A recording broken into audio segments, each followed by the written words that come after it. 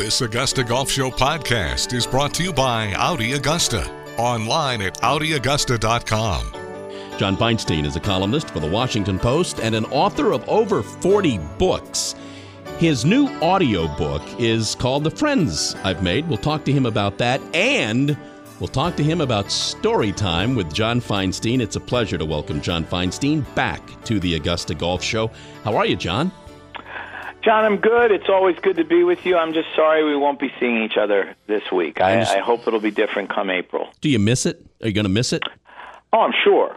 I'm sure I'll miss it. It hasn't hit me yet because we're talking early in the week.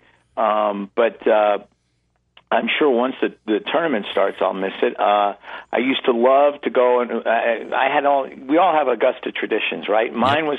One of mine was to walk the golf course Wednesday afternoon while the par 3 was going on because there was nobody out there. Right. And I could walk all 18 holes. I could get close to the tees and the greens and get a really good look at the golf course. And then I kind of like being out there by myself, Augusta National, it's all mine. And all the traditions, the Thursday morning tee-offs and things like that. So, yes, I know I'll miss it. Yeah. But I missed the U.S. Open when it was at Wingfoot. I love Wingfoot.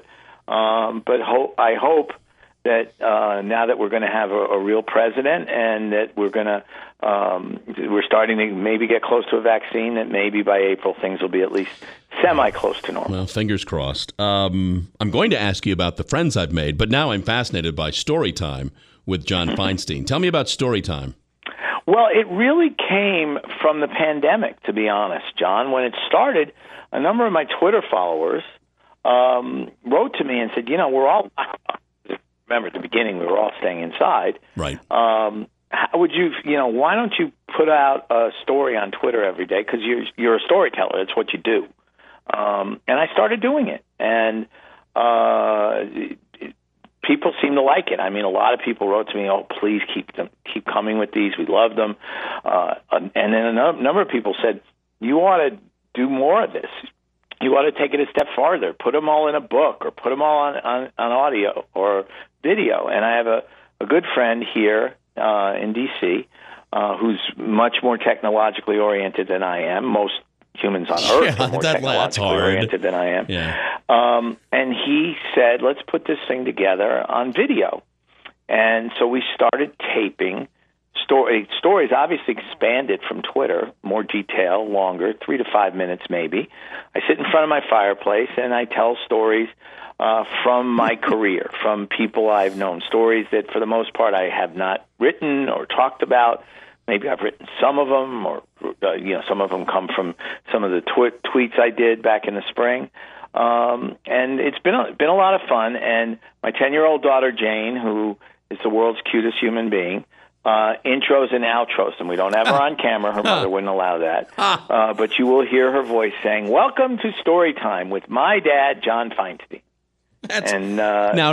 So we pay for it's how do we do this? How do we get this? When you first, all you do is go to Storytime with John Feinstein, and then a whole thing will pop up telling you how to sign up for it. Or you can go to my website, jfeinsteinbooks.com, and there's a link, and there are a couple already up there that are free. So you get a look at it, see if you think it's going to be worthwhile, and if you think it's worthwhile, you pay $2 a month to get 3 of them a week. Okay. Which I think is a pretty good deal. That's fine. Yeah, it's good. That's good. It'll keep us. I'm worth $2. Absolutely. Maybe even $2.05. Don't get carried away. Yeah, don't get carried away. And I'm looking forward to the John Feinstein Christmas special. Yes, I'll be singing Moon River. All right. Okay, but that's great. I'm happy for you. You'll get my $2. Well, there you go. That's one. That's one. Tell me about now the friends I've made. Also a little different for you. Very different. Talk about this. Well, I have a friend named Bob Snyder who produces podcasts with people like Bob Ryan and some college basketball coaches here in D.C. and others. And he had come to me about possibly doing a podcast. And I'm lucky, John. I still got a lot going on, and I wasn't sure I wanted to commit that kind of time once a week. Mm-hmm. And so we talked a little further. And if I have a strength, I think, as a reporter, it's the relationships I've developed through the years, having done this for 100 years, with a lot of people, some famous, some not so famous. But he said, do you think you could put together an audio book with, say, 5 guys you've known who would be names to the general public? And I said, yeah, I think I could do that. And I actually put together a list of about 20. And I winnowed it to 5. And the 5 I came up with ultimately were David Faraday, mm-hmm. Mike Krzyzewski, sure. Tom Izzo, okay. Mary Carrillo, Steve Kerr. I love all of those people. All of them very well known, and all of them people I've known well, which is important to the process. And beyond that, as I think you'll find if you listen to the book, each has a unique story to tell. Now, everybody's story is unique, but I mean in the sense that Mike Krzyzewski almost got fired after his 3rd year at Duke. Steve Kerr had to deal with his father being assassinated in Beirut when mm-hmm. he was a freshman in college. Mary Carrillo is the first woman to ever do color on men's tennis back in the mid '80s. Faraday is Faraday.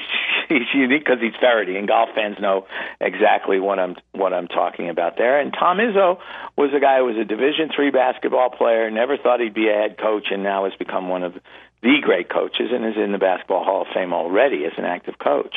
And all friends.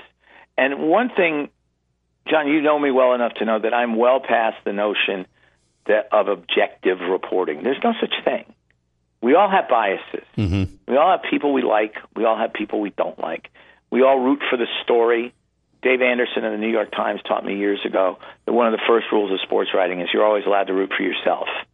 As in, if you're on deadline, you don't want extra innings or you don't want extra holes. Or you want the guy who's the better story to win because it's an easier story to tell. But so I have, through the years, made quite a few friends. All 5 of these people I consider friends. And am I biased when I talk about them or write about them? Absolutely. But what I always keep in the back of my mind is you have to be fair. You and I have talked about Tiger Woods often. I don't particularly like Tiger Woods personally. I think he has treated people badly, including his wife and children, on many occasions throughout his life. But I also think he's the greatest player of all time, all due respect to Jack Nicklaus. And I think if you go and look at the things he accomplished, particularly between 1997 and 2008, the statistics back me up. So while I may not like Tiger Woods that much, I respect the hell out of who he is as a golfer. And in the case of these 5 people, I like them a lot. Because I know them well, I can see their flaws, just as I'm sure they can see mine. But I think if you listen to the friends I've made, you're hearing conversations. You're not hearing interviews. And they're comfortable with me. They trust me. And they talk honestly. So we're hearing from Mike and from David. Oh, yes. Okay. The way each of them breaks down is I talk for about 10 minutes about Mike Krzyzewski and how I got to know him and why I think he is who he is and tell a couple stories maybe about him. And then I speak to him for 35, 40 minutes, and then I wrap it up. Same with Steve Kerr, same with David Faraday, and on through all 5 of them. So, yes, each person gets roughly an hour, okay, and it's got a prologue, lengthy interview, or lengthy conversation, epilogue. All right. Well, I really look forward to that because I love all of those people, and I love Carrillo. I don't know that Mary. How can you not love Carrillo? I don't know that she's ever really gotten the credit she's deserved for doing what she does. Well, if you think about it, as I said, she was the first woman to do analysis on men's tennis, mm-hmm. and she's as good as it gets at that. And she tells the story of how she came to do men's tennis on the friends I've made. It's really an interesting story. Her features for HBO, for Real Sports, and for NBC during the Olympics are fantastic. Yep. She's one of the brightest people I know. She became a grandmother about a year ago, and in my very biased opinion, she's got to be the best-looking grandmother in America. Now, to get selfish here, when I do this, am I listening in order, or can I cherry pick? Can I choose Carrillo first? Again, this gets back to my knowledge of technology. Okay, that's fine. Never mind. Idea. Never mind. I'm you sorry. You can probably fast forward. I'm sorry that I asked. I have no clue. Well, congratulations on both of those projects. Thank you. I look forward to this. You mentioned what you learned from Dave. So I guess the answer to this is going to be yes. I know you that. Do you care more about the people in the game than you do the result of the game? And was there a time you weren't that way? The answer to the first question is yes. Yes, that's why. I care more about the people in the game. That's why I asked the second question. I've always said that my books in particular, but most of my writing is about people who just happen to be in sports. I covered politics for 4 years, and then I wrote about people who were in politics as opposed to now when I write about people in sports. When I was younger, I did care more about the results than I do now. There are very few events in sports where I really care about the outcome, unless, again, going back to what I said, one is a better story than another. I care about the story. There are like when UMBC beat Virginia and became the first number 16 seed to win an NCAA tournament game. Look, I have nothing but respect for Tony Bennett. I consider him a friend. If I do another one of these, he very well might be one of the 5 people I approach because we're that good friends. But I also know Ryan Odom very well. I knew Ryan Odom when he was 6 years old, when his dad Dave was the coach at Durham High School, and I was working as a stringer for the Durham paper and covered their games. And he would come to the games. He and his brother Lane would come to the games with their mom. So when Ryan Odom's UMBC team pulled that upset, I was excited. I was jumping up and down with excitement. But most of the time, I'm more interested in what's the best story. Like this in the lead up to the Masters this week. Everybody's going to be writing about Tiger Woods and Phil Mickelson and Rory McIlroy and Bryson DeChambeau. Mm-hmm. I'm looking for the story that everybody else isn't looking for. That's what I like to do the most. That's why I wrote a column on Golf Digest a few weeks ago saying, you know what the best story of the year is? It's not Bryson winning the Open or Colin Morikawa, great story, winning the PGA. It's Stewart Cink winning again after 11 years. And after going through his wife's stage 4 cancer. That's a great story. And those are the kind of stories that at this point in my life fascinate me the most. But I assume to the point of the relationship, you care about the outcome because your subject cares about the outcome. Absolutely, yes. When Mike Krzyzewski and Tom Izzo face each other in a regional final the way they did 2 years ago, look, I've been close to them both. And I'm going to be thrilled for the winner and disappointed for the loser. Those are tough games for me. Yeah. I covered that game because it was played here in Washington for the Washington Post. But when guys get into position who I know and like and care about to win something, God darn right, I'm pulling for them. Absolutely. You brought up the Masters. It's a Masters weekend, so we should probably talk. Does the Masters need a crowd more than any other event you can think of? Second to the Ryder Cup. Good point. Okay. I think the Ryder. I think the PGA of America, excuse me, and the European PGA absolutely made the right decision postponing the Ryder Cup for a year. Obviously, they could have chosen to play it at Whistling Straits with no fans. The Ryder Cup's not the Ryder Cup without fans. Even the drunk, obnoxious ones are part of the experience. And it's interesting that Rory McIlroy, who dealt with, I walked with the McIlroy-Reed match. I was walking with Rory's match on Saturday afternoon when he almost went over the ropes after a drunk because the guy was so profane and so obnoxious. And in spite of that, Rory was one of the first guys to say, you can't play the Ryder Cup without fans. And it's going to be in the U.S., obviously. When it's next played. So Ryder Cup first, but Masters probably second, yes, because the traditions, again, of what it sounds like, particularly on Sunday afternoon. You know better than I, because you've been to it more often than I have, and you've lived with it for so long. You can tell a tiger roar. You can tell a Phil roar. You can tell an eagle roar at 13 or 15 when they occur. So without that, it will feel different. It'll feel very different to the players, without any question. But I think Augusta National made the decision that a Masters like this is better than no Masters at all. What did you make of the announcement earlier this week regarding Lee Elder and the scholarships and the historically black universities? What when you heard that, what'd you think? Well, I love the idea of the scholarship. I think it's great. I love the idea of Lee Elder being with Jack Nicklaus and Gary Player on the first tee. But I have a question. Why not Thursday? Why didn't they do it this week? I don't think Lee's health is. Well, he was at Augusta the day of the announcement. He was, but do they think his health's going to get better necessarily between now and April? I don't know. He's 86 years old. Yes, and my whole thing would be: this is a great idea. Should have been done years ago.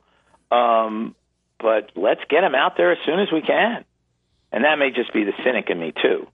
But I would like to see, even if he can't, if his health is such that he could get to Augusta, even if he can't swing the club, right, have him on the tee. All right, then let me be devil's advocate in this, John.